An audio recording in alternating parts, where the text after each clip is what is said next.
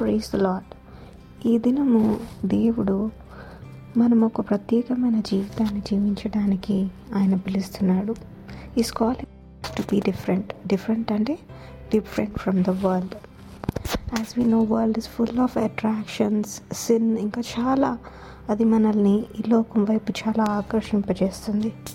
రోమాపత్రిక 12వ అధ్యాయము 1-2 వచనాల్లో దేవుడు మనలను పరిశుద్ధంగా, ఆయనకు అనుకూలంగా, ఆయన చిత్తాన్ని తెలుసుకొని అలా జీవించడానికి మనం పిలుస్తున్నాడు.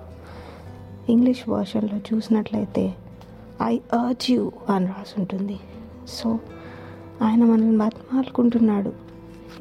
ఎందుకంటే ఆయన పిలుపుని మనం తెలుసుకొని ఒక ప్రత్యేకమైన జీవితాన్ని మనం జీవించటానికి, ఆయనను ఈ లోకంలో రిప్రజెంట్ చేయటానికి ఆయన ఆశపడుతున్నాడు. సో మన డే టు డే లైఫ్లో మనము జీసస్ క్రైస్ట్ని రిప్రజెంట్ చేస్తూ మన తోటి వారిని ప్రభు వైపు ఆకర్షిద్దాం. God bless you all.